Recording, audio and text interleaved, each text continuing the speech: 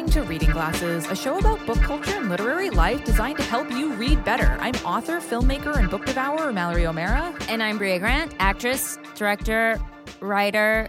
Oh my God, I'm exhausted. E-reader? Too many things, Bria Grant. This episode, we're talking about nature books and interviewing author Meredith May. But first, what are you reading, Bria? I'm going to talk about a book I read while we were on our break that no one knew we were having. And by break, you mean we were both working more than we ever have in our entire lives. I got to read Cameron Hurley's The Light Brigade, and I just wanted to talk about it on the show because I feel like I wasn't going to get an opportunity otherwise because I loved it. It was fantastic. Cameron motherfucking Hurley. It's great. So Cameron Hurley clearly has a background in military things. Yeah, she did. Military, what is it? She went to college for strategy? Warfare in Southern Africa or something. Yeah, it's strategy wouldn't be right. But it's very clear that she understands wars in a way that I do not understand. And so, well, first of all, this book is about like interplanetary battles. But it also is about time travel, which is crazy. And it has all this stuff about like the way wars are fought from like the point of view of like one of the low level sort of grunts, but then also like what it means to be traveling through the various ranks. And I don't even know how to begin explaining this book. It's like it combines all the things I love. It combines space, corporations, military for profit. How about that? Well, because it's all about soldiers being turned into light to move them around. Yeah, I guess I should say that too. That's actually like less of a plot point than what you think it is. Interesting. The Light Brigade is actually people who are living the war out of time, and I don't think that's too big of a spoiler. So everyone is turned into these like beams of light, but some people are maybe experiencing the war out So when that starts to happen, they say they're part of like the Light Brigade. So it is so good. It was everything I wanted from a Cameron Hurley book. It was everything I wanted from a science fiction book. I would recommend it to anyone. It was, if you love sci-fi and you really want to get into the nitty-gritty of like a war book, like this is the perfect book. What are you reading, Mallory? I am finally reading, way long overdue, Lovecraft Country by Matt Ruff. I love that book. I think it's fantastic. It takes place in the 1950s, and it's this man. He's like coming back to Chicago after living in Florida for a while, and he finds out that his father, who has always been trying to find out, so the main character's mother has passed away, and she never knew her heritage. This is a black family, and his father was really obsessed with finding out her lineage. And his mother never wanted to, and the main character was always just like, Dad, give it the fuck up. And he comes back to Chicago because his dad wrote that he has to come back, and he finds out that his dad has gone into Lovecraft Country, which is like Lovecraft wrote all about Essex County in Massachusetts, which is like a very, it's a specific place in northeastern Massachusetts. And his father has gone there to, apparently he's like, hey, I found out everything about your lineage. You have to come. And so they go, and there's some cult action going on. There's some really creepy Lovecraftian stuff, some scary people, monsters, but it's amazing because you're getting for people who are interested in Lovecraftian things but don't want to read Lovecraft because he was a trash baby, this is a great way, and it's like experiencing this kind of mythology through the eyes of black characters, and just like all of the racism and all of the misogyny and just them literally fighting it, and it's super fun. It's been my plain book, and I absolutely love it. It's perfect for that too because different chapters deal with different members of the family. So, like, there's whole chapters, like, that don't really have to do with the main character, but they kind of, like, go, like, other things happen. And it's, like, yeah, I loved that book. So that's Lovecraft Country by Matt Ruff. And The Light Brigade by Cameron Hurley. So we want to take a moment to share some listener feedback. We've got a hot book tip from Jacqueline. I think we need that, like, wow, wow, hot book tip noise. Hot book tips. So Jacqueline says, whenever I have something I need to track, but no paper isn't going to work for a number of reasons, I create my own Google form and save it to my phone's home screen. It's like creating my own little app that feeds into a Google sheet. That way, whether I'm running around in bed or otherwise unable to get to a journal or piece of paper, I can always document the information and it's tailored to exactly what I want. No pesky ads and a weird app or any social media connections. I have no idea how to create a Google form and save it to my home screen, but I'm sure it's doable. We're going to find out. We're going to find out? Okay. Another hot book tip. Hot book tip. I don't know. That was like a car engine, but I don't know what car we need like a match striking. A what? A match striking. Oh, yeah, that's good. Yeah. Yeah. Hot book tip. Hot book tips. Regarding the listener who asked how to find diverse authors, I can recommend a few on social media, i.e. Sam Irby at Bitches Gotta Eat on Instagram. Can confirm that Samantha Irby is one of my favorite essayists, and I love her social media presence. Then follow the authors they recommend, and then follow the ones those authors recommend, and so on. This is great for any author you enjoy, but is particularly useful for finding authors of color. And then Wendy writes in with a wheelhouse. Wendy's wheelhouse is feminist takeovers. Hell yeah. I like that. Lone survivors, justified murder.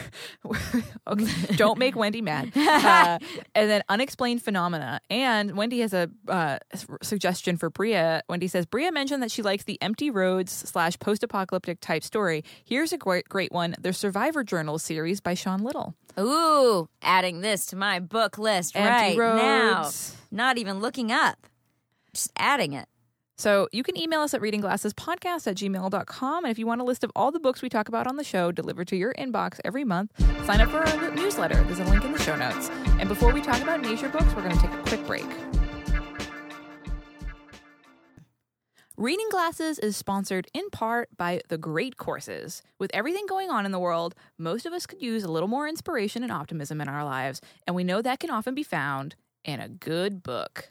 And that's why we've had so much fun watching books that have made history, books that can change your life. This video series is a book lover's dream come true. Yeah, this is exactly what you want. And it's brought to you by Great Courses. Yes. So Professor J. Rufus Fears, which why would you not want to listen to a man called that? He lays out a blueprint for classic books drawing from his viewpoint as a historian. And he explores his picks for some of the most influential classics, looking at the great ideas and people they've inspired. So, for example, how Gandhi's life was impacted by reading the Bhagavad Gita, Song for God, each day while he brushed his teeth. Or why Marx's Das Kapital has become the educational foundation for half the world.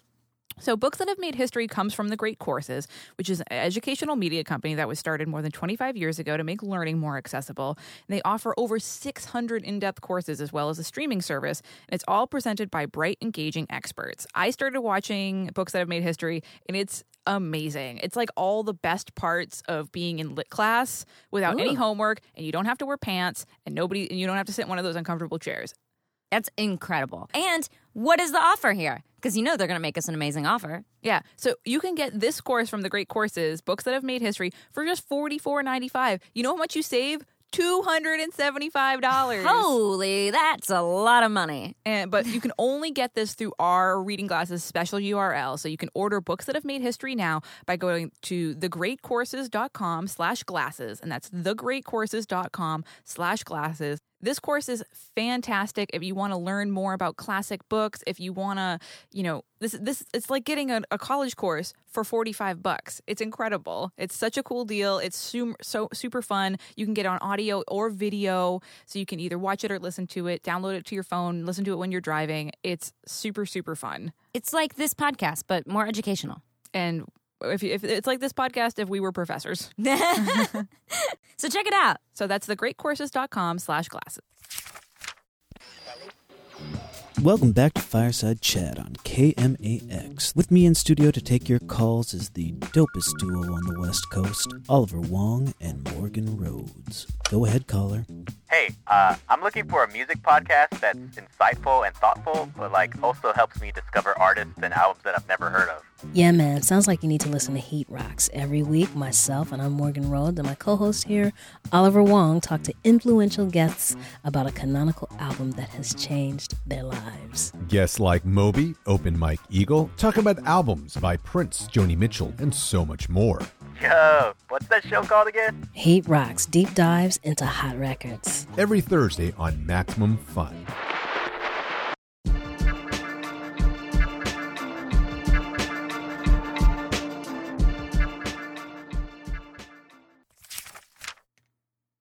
this week, it's all about nature books. It's springtime. Everything's blossoming. All the fucking flowers are having sex and making me sneeze. So let's talk about some awesome books that celebrate nature. Let's take a little walk in the nature book world first, shall we? Okay. A little hike, if you will. Oh, yeah, thanks. Sorry, a nature hike. A nature day. Because these books, they all really run the gamut. You can think of like those little field guides that I used to love so much as a kid where you look through and it's got like pictures of like ferrets and plants and stuff. Ferrets? And then there's That's the whole... so specific. You can go all the way over to like survival guides, which is like how to survive in a particular wilderness, or like those weird zombie survival guides that came out during in Urban Outfitters a few years ago. But what I think about most is in nature books, and this sent me down a rabbit hole, was Walden. Because it's the book, nature book assigned to us in high school that we all must read. I'm going to tell you all a little bit about Walden. Walden was only a little successful at first. It took 5 years for it to sell its 2,000 copies, and then it went out of print till Thoreau's death until 1862. Can you imagine? Like, makes so many authors feel so much better about themselves. Yeah. Fucking Walden went out of print. Not even 2,000 copies. It took 5 years to sell 2,000 copies. Dang. Most reviews were good, but some called it out as selfish, impractical, or privileged. Oh, you think that's a new millennial word? No, it is not. It is People not. are like, this guy is privileged fuck. But it has withstood the test of time. People still refer it to as one of the greatest books, American books of all time. And we read it in high school, so that's something. It's kind of assigned to everybody. That's my Walden history. So, Bria, what kind of nature books do you like to read? I don't know if this counts. I like food books. That's not nature, Bria. I think it is. There's no because what about food in growing nature? things in gardens? That's a nature. That's nature. But that's a gardening book. It's a hobby book. It's a craft book. It kind of, but what if it is like Bria, specifically you just want about snacks. You're trying to shoehorn snacks into this episode. God, maybe I am, but I don't know if it's about like food, worlds. Maybe if it's the only way this would count is if it was like a gathering book. If you were like picking berries, it was a berry picking book. What if it has to do with like farmers? Bria, that's you nature. You were shoehorning your snack agenda. All right, then I have none. Here's the thing: I'm not a fan of nature. I never am like I want to go camping. I'm like, no, thank you. What if maybe we'll stay in a cabin in the woods? And I'm like, no, thank you. But maybe. What if there's some berry bushes or nuts? Then that's fine. But you're saying I can't count that. No, but like a book about gathering nuts would be nature-y. I cannot think of a book about that. You don't want to gather nuts. You just want to eat the nuts. I just want but I can't think of a book about gathering nuts. I can think about books about like eating locally and like supporting local farmers, but I can't think of anything like super. You're saying it has to be like in the woods or in the desert. No, or I mean, in it's in the nature. climate. It has to have to do with nature. It's not like I feel like food books are like cookbooks. No, I'm talking about the book I was thinking was Animal Vegetable Miracle, which I've talked about a lot on the show because I love it, by Barbara Kinsolver. Because it's all what a great Kingsolver. game of 20 questions. Yeah. Is it a miracle? Is Jesus an animal or a miracle? He's both. Trick question. Yeah, but I don't know. I don't really have anything to add to this. I have read some nature books. I won't say they're like my favorite books. I just feel like I read them and I'm like, that was a book about nature. You tell me, what are some good nature books? So my favorites are all animal books. I think there's a lot of great books out there about like trees and oceans and stuff, but I like reading about animals. I like animal-related memoirs, especially like H is for Hawk by Helen MacDonald, which is her memoir of learning to train a goshawk as a way to grieve for the death of her father. What are you saying? Goshawk? Goshawk. Oh. I wish it was a gothawk. I'm the motherfucking gothawk. That's gonna be my superhero. That's what I am now. Anything by Cy Montgomery. She has a bunch of great books about animals, like The Soul of an Octopus, How to Be a Good Creature is all great. Any books about wolves or bears. I love Farley Mowat.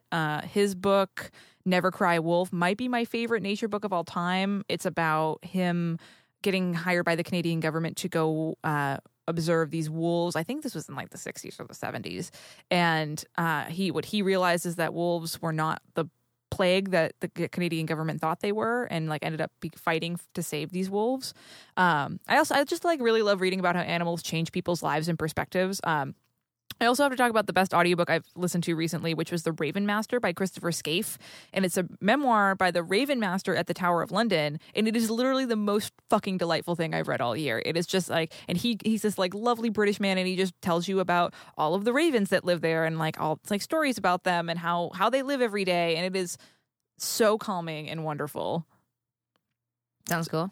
So, but you love dogs. Do you have any favorite animal books or climate books? No, because I'm too sensitive for too many dog books. I've decided I only want to read books if they're like walking and talking and stuff. Like, you want like dogs where they're characters. Yeah. I can't read when there's just you like want a dog. Redwall dogs. You don't want what was that famous dog book? Louis, Huey, Old Marley. Yeller? Marley and Me. Oh, I'm not going to read that. No, thank you. Yeah, no thanks. Like, I got it. I've seen enough dogs die. Yeah, I've never read Marley.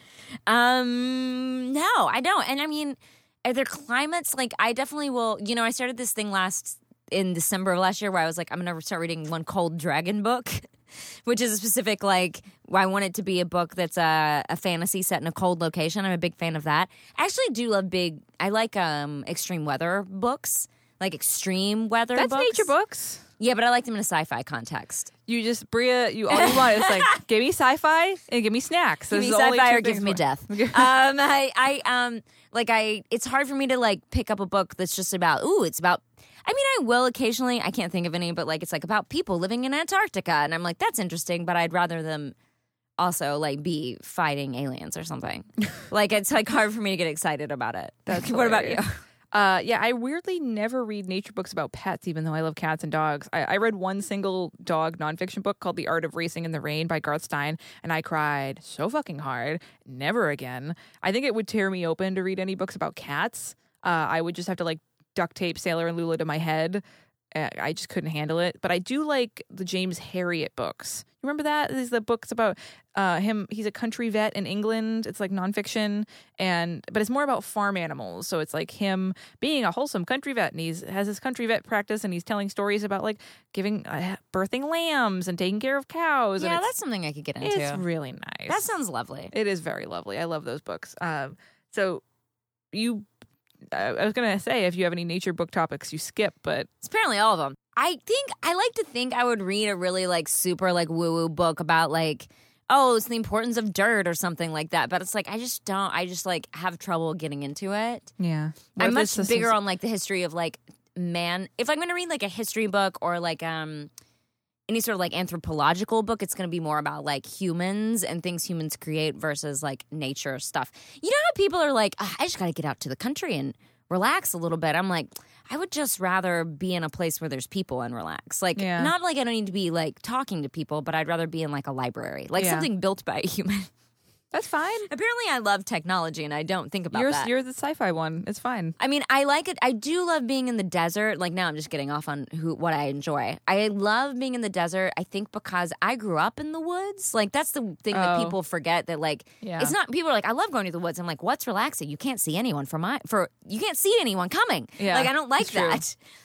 Would you read a nature book about the desert? Maybe, because I like the history of Joshua Tree or something? Not. Doesn't sound interesting. I like histories, but I like histories of peoples. Okay. So, like, it would be, like, have to have, like, the history of the people who lived in Joshua Tree, not the history of, like, what happened to the erosion of the dirt. Okay. Does that make sense? Yeah. Like, that definitely is, like, just more my wheelhouse. I just have trouble with, like, here's a story about this tree. It's more like how the tree relates to like the peoples around it. Or if the tree is talking and moving and then I'm totally into if that tree isn't a fucking spaceship. Do you remember the tree from Last Unicorn? Yeah. Yeah, that was like, I love you or something. Remember this? Yeah, is that your favorite tree? That's probably my favorite tree. No, probably that one in Saga, in that spaceship. Isn't there a tree in that? Yeah. What about the Whomping Willow from Harry Potter? Oh, that's a good one. There's a lot of good trees. You should do a good tree episode. Good solid trees. Good tree characters. Yeah, I'll basically pick up anything if it has an interesting angle, except for fucking snake books. No snake books. You know why a snake book was given to me, and I haven't read it, but I carried it on the plane like I was going to read it, and I didn't get to it. No. About people who hold snakes on a plane. Oh, why would you do that? Terrible. I'm going to read it. Don't tell me about it. Yeah, I love a microhistory, so I probably won't refuse anything. I think for me it's tough to read nature books now because thanks to climate change, things are pretty rough. You're not going to be reading like a uplifting nature book. But I do like, you don't like reading like people's reflections on being in nature? No.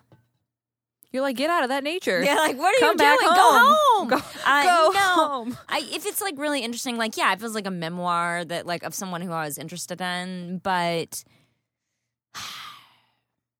yeah, I don't know. I mean, I guess I don't. It's not that I don't like nature. Like, I will go on a hike. I like that kind of stuff. I like that. I'm like, I like trees.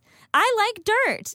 I'm just like have like I just don't think it's something I pick up very often. Like there's like Terry Tempest Williams is a great nature writer. She has a great book called When Women Were Birds. It's about like her relationship with nature and her mother, and it's definitely on my it's on my list. And you then can borrow it from me. It's on my wish list actually. It's a new one that just came out, right? Yeah. Yeah. I'll hide a snack in between each chapter. I don't have to read something I don't like. No, it's true. It's true. So, and you know what? If people want to send us their recommendations for nature books or why they don't like nature books, you can send them to readingglassespodcast@gmail.com. It's okay. You don't have to like fuck your beautiful sunshine, fuck your beautiful oceans. Go home. Fuck your trees. Go home, says Bria Grant. Go home. Oh, are those beautiful stars? I'm cold. I want to go inside. I want to sit in the tub. Is that yeah, I will look at your stars, but I better be in a hot tub. We'll get you a wheeled hot tub and we can just push you around. I will sit in the desert, but there better be a hot fire for me to sit next to, or otherwise I'm going to be complaining the entire time. Am I in the woods? I'm scared. I'm definitely scared, and I want to be inside reading a book. I'll read a book about nature while I'm in nature, but it's going to be sci-fi. So before we talk to author Meredith May, we're going to take a quick break.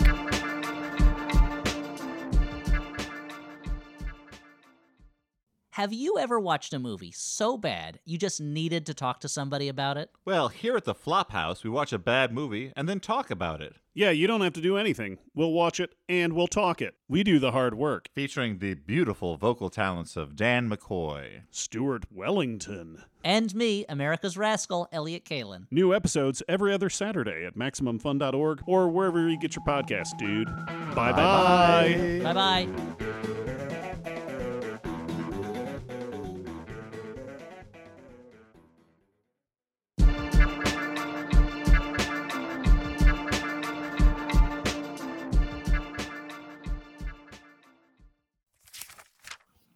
So here we are with author Meredith May. Meredith, thank you so much for joining us. Oh, thanks for having me. What are you reading right now? I am reading The Editor by Stephen Rowley. We had the same pub date, April 2, but he's the guy who wrote Lily and the Octopus. Yeah. And I saw him speak at an event that I was also, actually I went on after him, and I was just amazed at how charming he is and how funny and like dashing. And so I immediately got Lily and the Octopus. And now I'm reading his next one, which is it's a novel. It's about a struggling writer who finally gets a book deal. And he shows up to meet his editor, and it's Jackie Onassis. Oh my God. Yeah. So, I'm in a good space right now where I can finally read books about writers. I could never read them before because I wanted to be one so badly. It just like broke my heart to not and to be reading about their escapades. And you know what I mean? Yes. No, I'm so happy that now you have this amazing book out in the world. I'm just thrilled. I just can't believe it's all happening. So can you tell us about it? Yeah, it's called The Honey Bus, and it's a memoir about my beekeeping childhood in Big Sur with my grandfather. He had 100 hives along the Big Sur coast, and he saved me, really. I had a difficult childhood. My parents split when I was about 5. My mom packed me up and my little brother, and we left my dad behind, and he was never spoken of again. And then my mom fell into a downward spiral, and she never got out of it. So I quite literally lost my parents overnight. And what saved me was this, wonderful man of the earth who took me under his wing and brought me to his bee yards, where I learned all about about the mother-daughter bond by watching the queen bee and the worker bees. So do you still keep bees, or did you visit any hives while writing the book? Oh, I keep bees. I began the book almost 10 years ago, and I was at the time working at the San Francisco Chronicle, and an editor and I convinced our bosses that we should put 2 hives on the roof of the building right there in 5th and Mission, in one of the city's busiest intersections. So we had bees for a while there. And then I left the paper in 2015, and I took my bees with me from the roof, and they are now in a community garden in San Francisco. There's 6 hives, and I take care of them with a beekeeper friend. That is awesome. So what's something that you wish more people knew about bees? That they are gentle. They do not want to sting you because they will die if they do. Their stingers are barbed, so that it rips out when they sting you, and they are eviscerated. So they will do everything they can to warn you first, to back up. They'll even headbutt you. They're benevolent, kind creatures, and they do not chase you like on the cartoons. And they need our help. And the other thing I would say, I'm sneaking 2 things in to answer your question. We need to plant wildflowers everywhere to help bring them back. Like in crazy places, we need to be guerrilla seeders and put them in medians and rooftops everywhere you can, and just bring back their forage. So along with being a memoir, this is an amazing nature book. Are you a big nature book reader? You know, I am an animal book reader. I'm less drawn to stories that are really scene specific and talk about the land. I'm more interested in stuff like Soul of an Octopus, or I just read Deep Creek by Pam Houston. I like books about people's relationships with animals. So do you have any favorite authors or any favorite animals you love to read about? Well, let's see. I really liked Wesley the Owl by Stacey O'Brien. She takes in this injured owl, and there's this incredible scene where, like, owls get really protective of their keeper, I guess, and her boyfriend tried to visit once, and she had to hide him in a sleeping bag and only peek out, and the owl wasn't buying it and attacked him. I'll just never forget that. Oh my gosh. Yeah, just, I think just these incredible relationships we can break through and communicate with animals, I find really intriguing. So tell us about your reading life. Do you have any reading quirks you want to share with us? Reading quirks. Whenever I travel, I put an empty duffel bag in my suitcase because I know I'm going to buy books, and then I always do, and then I end up just checking bags home, even though they're heavy and laborious. I just prefer a book in my hand, and well, my wife is building me a little free library, and I am so excited about this because I live in a neighborhood of 50s homes where, like, people paint their houses, Pepto-Bismol pink or what, and ours is green and orange. I mean, it looks like a martini olive, our house. So we're That's making awesome. a mini version of it, and it's going to be right in front. And I am super excited about that. I will never drive by a little free library. I like pull over and I love them. That is so cool. That is some serious house goals. So what is your reader wheelhouse? What subjects or tropes will always get you to pick up a book? Oh, Crazy Mom memoir. I love that. Books about animals, any Marley and Me, anything like that. I'll read any science book on bees. or any fictional book on bees too. I just like to see what other people are doing, and I like to stay on top of my beekeeping game. I'll read anything about Big Sur. I love the area. I just bought, what is it? Salt, Acid, Fat, Heat. I love, Ooh, yeah. Yeah, I love books that teach me how to be a smarter cook. And I just picked up a book about how to renovate an Airstream and live in it permanently. I mean, I can't pass up Airstream anything. Like the shiny chrome, I'm right there. I love them. That is so cool.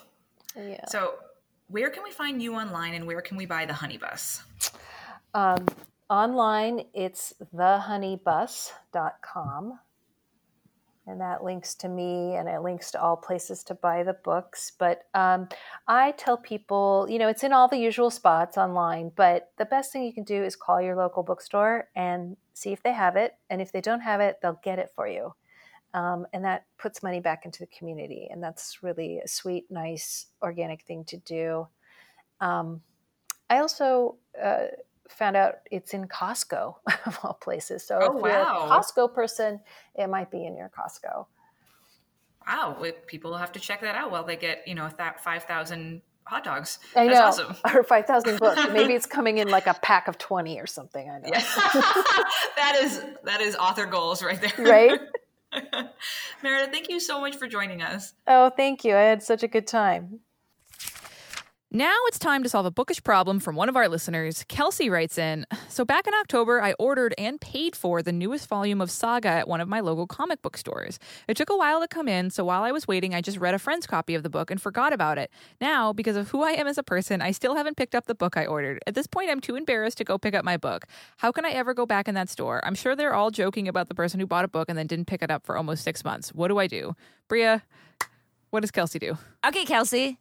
I called my local comic book shop, secret headquarters, and told them this question. And said, what? I think I said, it's for a podcast, but they, didn't hear that part, so they probably think that I have a book there still. They said people usually prepay. So this is kind of a little bit moot, but they said they've held on to it for up to a year. Yeah. Which I was like, wow, that is so much longer than I thought. I was going to write Kelsey and be like, 6 months, you're fine. Just go in there. No one's going to notice. But a year. They said they didn't really know if you hadn't prepaid, how long they would hold on to it. It didn't seem like very long, though. But if you prepaid, they'd hold on to it for up to a year. She paid, so. Oh, she did pay? Yeah. Oh, she paid. Oh, I didn't read that part. Then I think it's fine. You could go pick it up or not pick it up and just tell them the story. Yeah, it's one book. And also, if you prepaid, they probably are still holding on to it for you, so you may as well go tell them so they're not just holding on to it and they could put it in circulation. Yeah. The truth gets you a long way, and I find in these situations, I just go and explain. I'm like, hey, I'm a dum-dum, so sorry. And, people are usually, you're not working, it's not the IRS. There were some people who, and you know what, even the IRS will work with you if you really are having problems. Yeah. Or, Kelsey, tell me the name of that comic book shop. I'll call them for you. I don't mind. I don't mind awkward conversations. I lean into them. As weird as it can get. No, that is one of Bria Grant's fucking superpowers. I am extremely conflict averse, and Bria's always like, I will dive head first into a conflict to see what happens. Bria is, now, this is why you're actually a Gryffindor. Oh, maybe. I mean, don't make me negotiate for a car for you or something like that, because I don't like ripping people off, but I will, talk about a situation that feels uncomfortable, because I'm like, let's just talk about it and see what happens. You're so powerful, Bria. If you've already paid for it, just go back. Yeah. I didn't realize she had paid for it. Yeah. Yeah, just go get it, hand it off to a friend. Or make your friend go pick it up for you. Yeah. Or just say, I paid for this, but you can have it. Or, can I use that money towards something else? Yeah, swap it around. I bet they would let you do that. What do you think? Yeah, oh my gosh, Kelsey, shit like this happens all the time. All the time. You're fine. They won't even bat an eye at you. It's the same thing with library fines. I promise. There's so much fucking craziness happening all the time at comic book stores and bookstores and libraries that a nice customer who already paid for a book and forgot about it is not even on their radar. especially since you've paid. You're not going to walk in and they're going to be like looking at the wanted posters behind the counter and be like, ah, yes, it's the Forgotten Girl. Yeah, they're a fucking bookstore. They're going to have like a place to keep all of the books. Oh, yeah. And they have a back area where they keep all of the books. And I bet they keep them for a really long time. Yeah, go in there, get that book, and give it to a friend if you've already read it. I guarantee you that they're holding books for a longer period of time from someone else who did the same thing. Oh, guaranteed. I used to work, when I first moved to LA, I worked at a Color Me Mine. Do you know what that is? No. It's like where you go and you paint pottery.